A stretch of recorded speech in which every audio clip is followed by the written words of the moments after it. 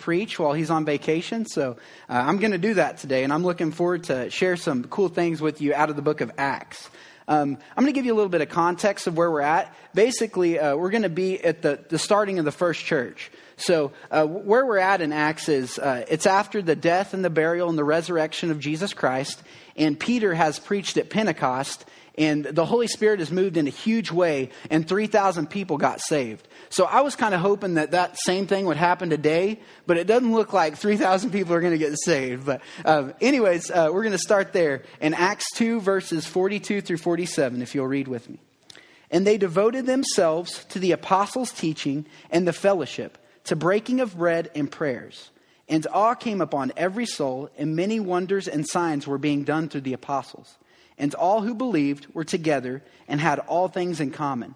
They were selling their possessions and belongings and distributing the proceeds to any as had need. And day by day, attending the temple together and breaking bread in their homes, they received their food with glad and generous hearts, praising God and having favor with all people. And the Lord added to their number day by day those who are being saved. Would you guys pray with me? Dear gracious Heavenly Father, God, we're just happy to be in your church today, God. We're happy to be a part of this family.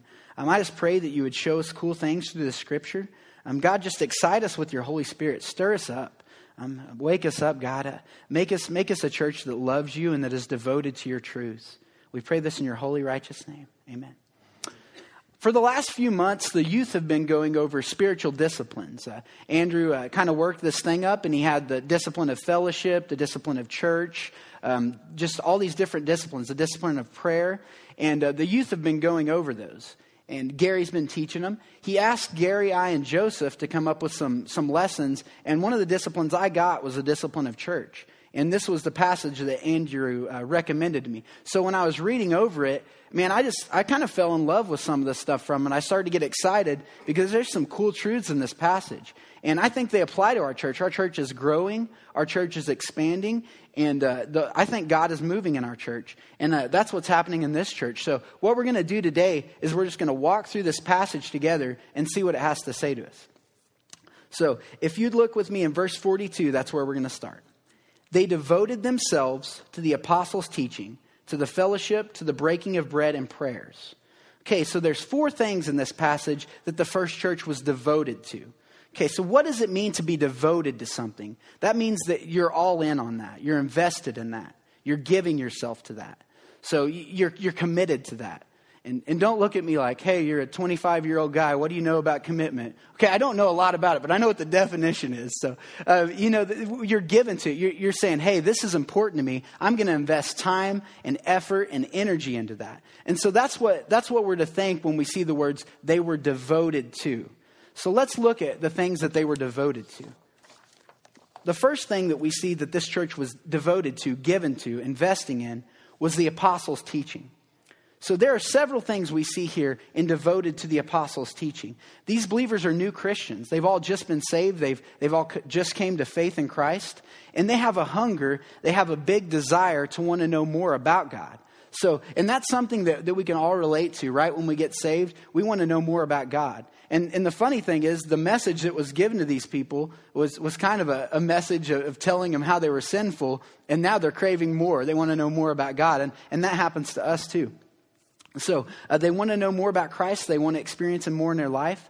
And it takes time to learn this stuff. It takes time whenever you're learning something new. I've been playing the guitar for over a year and a half, and I'm not advancing because I don't put time and effort into it. I'm kind of stuck at this one spot. I can play like 3 praise songs because they're all the same chords, but I'm not moving forward because I need to give more time to it. And when you're trying to teach someone something, it takes time and energy and repetition. So I was thinking about my dad. When I was younger, when he wanted to tell me something, that repetition was a big key to that. Time and energy and repetition. And as a matter of fact, most of his sentence started off with, how many times do I have to tell you? And then followed whatever he's going to say. So there's a lot of truth to that. We need to pour over this stuff again and again. And that's what the first church is doing. They're meeting together and they're wanting to hear these truths and they're wanting to expand their knowledge of Christ.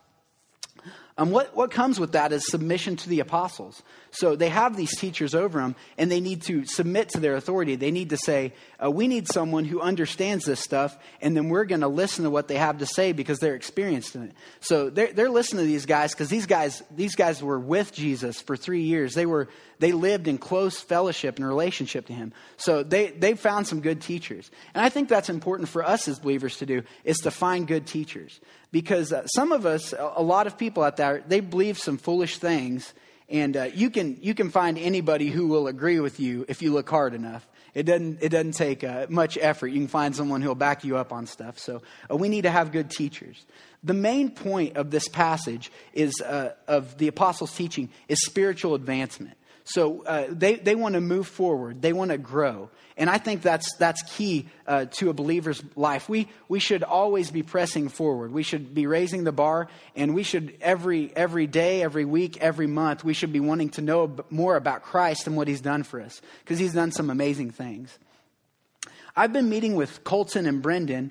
They just got baptized here. Colton and Brendan, they got baptized about 2 months ago, I think. So I've been meeting with them ever since. And when I went to their house, they asked me, they said, Daniel, let's go through a book of the Bible together. So I was excited because, I was like, why didn't I think of that? So they asked me, and I said, all right, let's do that. Let's go through the book of John. So we started in John chapter 1, and we walked through that, and they had some questions. And then I said to him, I said, all right, just keep going over the book of John, and I'll be back in a couple weeks, and we'll talk about any questions you have, and we'll see, how far you've got. So I come back 2 weeks later. I get back 2 or 3 weeks later, and I asked them, I said, all right, where do we need to pick up? Where do we need to start? And they said, well, I don't know. And they're kind of looking down and at their shoes, and they look discouraged. And I was like, hey, do we need to start in chapter 2? That's fine. We can do that. Do we need to start in chapter 3? And they're like, well, we made it a little ways. And I said, well, just tell me where you got. And they said, well, we only got through chapter 21. And I said, you only got through chapter 21? I said, that's the whole book of John. So I was excited. And they were like, yeah, we just feel. I was like, there's grown adults who don't read 20 chapters in a whole month. And you guys did it in a few weeks. I was excited. And that's what I believe is going on in the scripture. Man, these people, they're fueled by the Holy Spirit, and they have a desire to want to know more. And that kind of passion pushed through you by the Holy Spirit, that can convict adults when kids are sitting there going through their Bibles like that. That was encouraging to me. So that is a great expression of what's going on in this church. The second thing it tells us that they're devoted to, that they're given to, that they're investing in is fellowship. Okay, so we're Baptist. If there's one thing in here that we got down, it's fellowship, right? I mean, we named a hall after it, right down the hall, the Fellowship Hall. We've got this thing figured out. And we go in droves to Big Dan's and Playa Azul and places to eat when we're done. We're good at this, right? Well, I think that their fellowship here, it extended far beyond the doors of the Fellowship Hall, and it went far beyond just eating together after church. This is a church that does life together. Let's read in verses 44 through 47. And all who believed were together and had all things in common.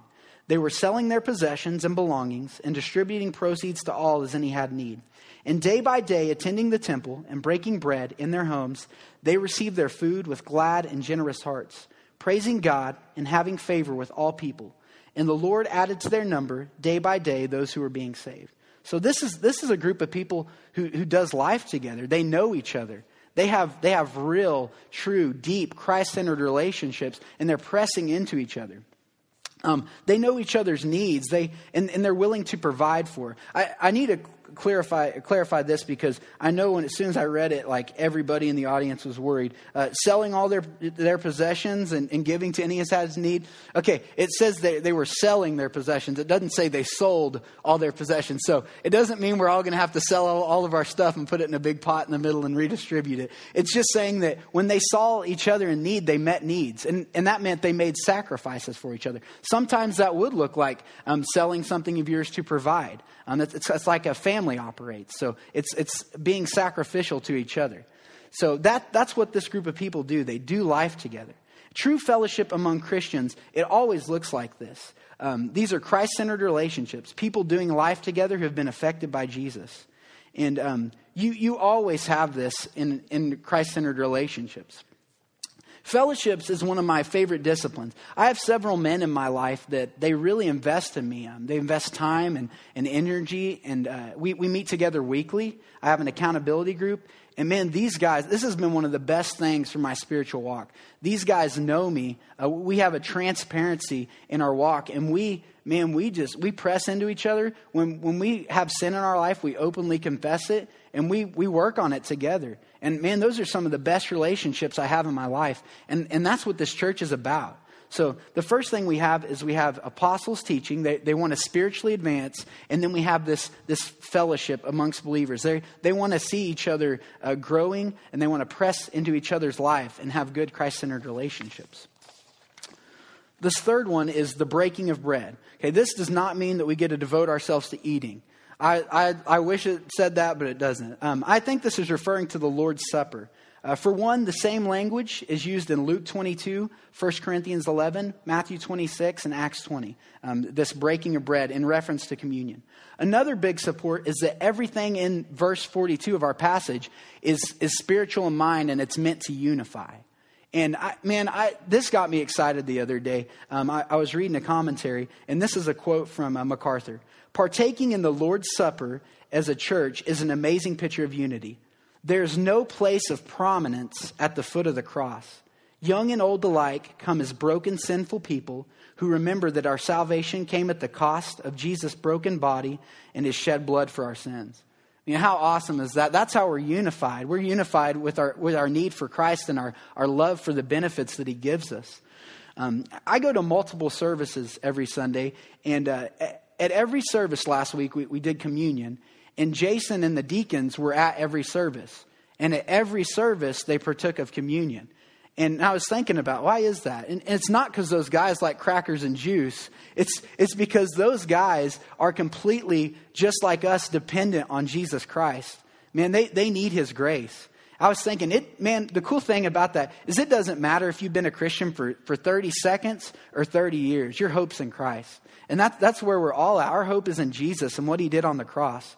And that excites me that we can be unified over that. It puts us all on the same playing field. We can't sit up here and say, well, I know all this about the Bible. Man, we all need Jesus. So the fourth thing they devoted themselves to is prayer. And prayer is communicating with our Heavenly Father. What does it mean to be devoted to prayer? So they're giving themselves to this. They're spending time in this. I believe what this church is they prayerfully brought everything unto God in prayer. And Philippians 4:6 says this: do not be anxious about anything, but in everything, by prayer and supplication, with thanksgiving, let your requests be made known to God. So don't be anxious about anything. So bring everything to God.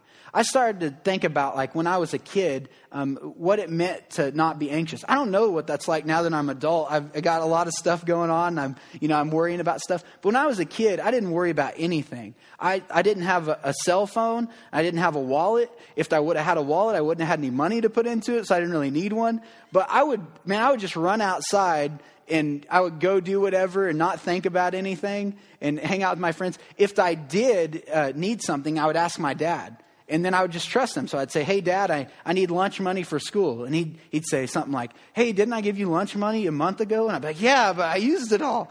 But we have to depend on our Heavenly Father just like we do our dad. We ask, and our Heavenly Father's good to give us what we need. I think it's one and the same. I think that we need to make requests to God and expect him to do things and treat us right. Sometimes in prayer, we end up telling God what our will is rather than asking God to bring us under his will. And I think that's something else we also need to remember. I wouldn't go and tell my dad what to do. I'd ask him what was best for me. So what does this bring about? They're devoted to all these things. They're given to all these things. They see them as important and they're investing into them. In verse 42, we see that they're devoted to the apostles' teaching, spiritual advancement, wanting to move forward in their relationship with Christ, fellowship, doing life together, Christ-centered relationships, close relationships, the breaking of bread, communion, remembering what Christ did on the cross, and prayers, talking with God. So what did this produce in them? What did this bring about in their lives? Well, this brought about unity. Let's read starting in verse 44. And all who believed were together and had all things in common.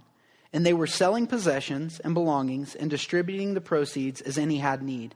And day by day, attending the temple together and breaking bread in their homes, they received food with glad and generous hearts, praising God and having favor with all people. And the Lord added to their number day by day those who were being saved. So this is a church that is unified. They believe the same things. They have a common interest. It's all based on Christ. And they were all of one mind and one heart. And the truth is that a church that is unified in spiritual duties ends up becoming a church that is unified in spiritual character. So they play off each other. You have to be unified in your spiritual duties in order for that to produce a spiritual character. So I just think that that's important. This passage is a beautiful representation of the church as a family. And I wrote down several reasons that I think the church is like a family. And we're going to go through those.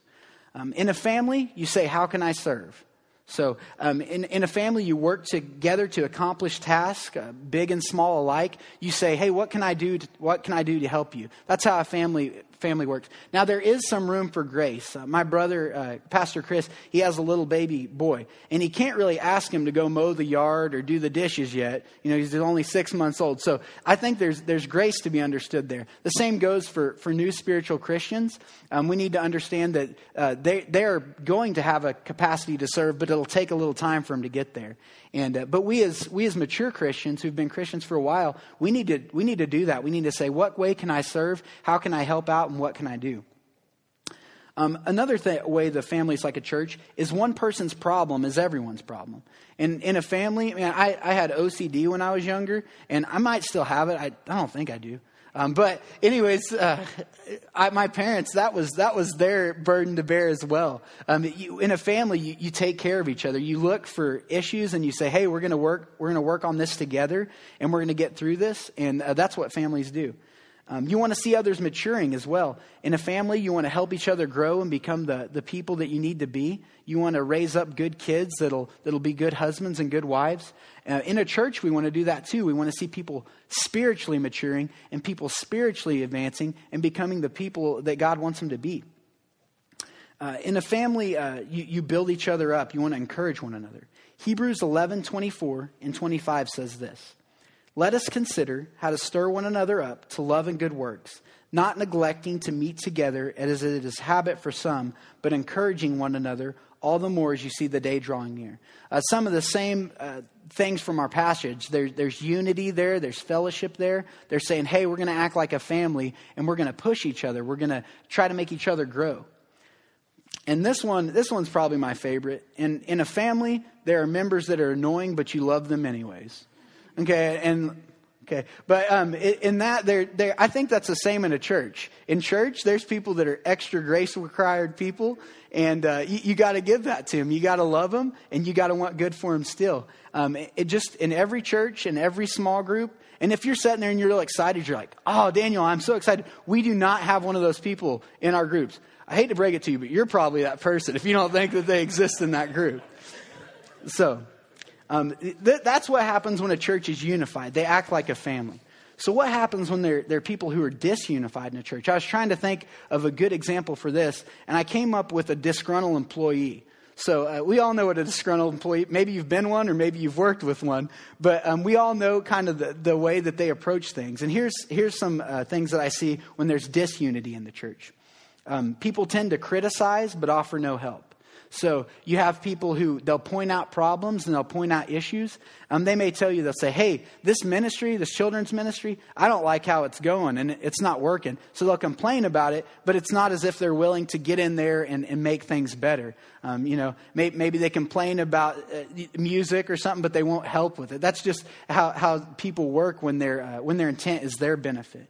So that's our next point. They ask, what is the church going to do for me? Or what is a way that I can benefit when there's disunity? So their concern is what's here for me? Is there any way that I can reap benefits for me but not have to give anything? Along the same lines, when you have that kind of mentality, people like that are only here until something better comes along. So you have someone who's, like, hey, I'm here, I'm getting benefits, but if I find something that's better, I'm sorry, I'm going to have to go with that. And what that typically leads to is when they leave, they may talk ill of the church. They talk bad about the leaders. They talk bad about I wasn't treated well. I didn't receive enough. And I think that we want to lean more towards that family-oriented view of, hey, what can I do and how can I serve, rather than the view of what can I get and how can I be served. So that brings along two different type of people. There's people who go to church, and there's people who belong to a church. There's a big difference between going somewhere and belonging somewhere. When we go somewhere, it's easy to get out of it. You know, I went to the movies this weekend, and I could have left anytime I wanted. I didn't have to stay there. You know, so we go to things like a restaurant or movies, and our intent is to be served. That's why those places exist. We go to, restaurants so we don't have to clean up afterwards. That's why we go there. So I think that when we approach church with that kind of mentality, it becomes dangerous, because then we go there and, we'll sit down and we might say, that's a bad meal. I'm not paying for it. We might have that a kind of, or it may be a good meal and we still don't want to pay for it. That's some people's mentality. But when you belong to something, in a family, man, you're investing in it. You're working in it. You want to see the benefit of that thing. So another thing I hear people say a lot, and you guys have probably heard this too, is you don't have to go to church to be a Christian. I was thinking about this. You also don't have to go home to be married, but in either case, there's a huge lack of the unity that was intended for that organization. So marriage, man, if you want to have a good marriage and relationship with your wife, you're going to have to spend time and effort and money and buy her things and take her out to eat and invest in her and love her well. And if you don't do that, there's not going to be the unity that you want. The same with church. We need to be unified together. Sometimes it's possible for us to not feel like we're worthy to be in a church or to participate in a church, to feel like, man, I don't deserve to be part of that family. But we are adopted into the family of God. And I want to look at, this is a really cool part of this passage. Let's look in verses 22 and 23 from earlier in this passage, and let's see who was in this church. Verse 22, men of Israel, hear the words of Jesus of Nazareth, a man attested to you by God with mighty works and wonders and signs that God did through him in your midst, as you yourselves know.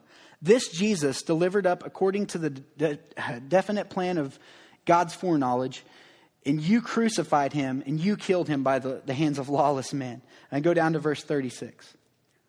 Let the house of Israel know, therefore, for certain that God has made him both Lord and Christ, this Jesus whom you crucified. Okay, so who's in this church? The people who killed Jesus. Okay, these people, and they're sinners. They're wicked like we are. And they were the ones who turned him over. They yelled, "Crucify him, crucify him. We don't want this guy to live." And they were the ones who spit on him and mocked him. And now they're worshiping him. This is the gospel. This is God changing lives. Okay, let's look back in our original passage, verse 42. And they devoted themselves. Okay, the people who killed Jesus, devoted themselves to the apostles' teaching. Okay, we killed Jesus. Now we want to know more about Jesus. We want to advance in our knowledge of Jesus. The fellowship. Okay, now not only do we kill this guy, but now we want to build our relationships about him. Our whole life is centered and built around this guy. The breaking of bread and prayers. So prayer, the only reason it's possible for them to pray is because of the righteousness of Jesus given to them through his death. And communion. Man, communion, that's a crazy one to me. Not only when they partake in communion, we remember our sins. We remember Jesus being nailed to the cross and his blood that was poured out and his body that was broken. But these people remember being in the crowds. They remember yelling at him. They remember witnessing it. They remember saying, he saved others and now he can't save himself. And how ironic that when they were yelling that, he was providing salvation for them. That's awesome to me. That's exciting that we are unworthy. But Christ died for us and he adopted us as his children. And man, he's good to us. And that's the gospel. The Lord added to their number day by day those who are being saved. That's what our God does. He takes people who are enemies and he calls them his friends. He loves them. While we're acting unlovable, he takes us and he pours grace and mercy and love up on us. He takes us, people who hate him, and he calls us his children and adopts us into his family. So what does this passage mean for us? We want to be a church that's devoted to these things. We want to have good teaching. We want to see other people spiritually advance and grow in their relationship with Christ. We want this to happen individually in our lives, but also corporately, among small groups, among Bible studies, among campuses. We want to see fellowship among campuses. Hey, tonight's a great night to try small group if you've never been to one, because it's the last night we're doing small group. So if it's terrible, you don't have to make up an excuse as to why you didn't come back. You just wait till next year and pick a different group. So I would just encourage you to try one. I might even try a new one just to see how another one is. I don't know. Okay, but we want to be a church that's unified. Amongst members and campuses, we want to do life together and build authentic, deep, and transparent Christ-centered relationships. That's what we want to do as a church. We want to be devoted to communion. We want to always remember the good things that Christ did for us on the cross. We want to honor him by remembering his death, his burial, and his resurrection, and remember the amazing benefits we get in that. We want to be a church that's devoted to prayer. We want to come to God with all of our needs, and we want to give them to him and not worry about them. Just say, God, you've got things under control, and I'm going to trust in you. I'm going to place my hope in you. And we want to be unified. A church that's a family that stirs one another up and pushes one another forward. We want to make sure that we're doing all that. So, would you guys pray with me? Dear Heavenly Father, God, you are truly amazing, God. Thank you for your benefits. I thank you for your death on the cross, and thank you for saving people who don't deserve you, God. For saving people who, man, we've all acted wicked, God. We've rebelled against you, and we've hated the things of you. But you've taken us, and you've given us new hearts and new minds, and you've caused us to be people who now we love you, and now we can do these things. We can devote ourselves to growing in you, to building relationships around you. You want to learn more about you, to praying to you, God, to ask you to bring us under your will, and to remembering the great benefits we have in your death on the cross. Thank you so much for salvation, God. Help us to be a church that is unified and that loves each other. In your name we pray, amen.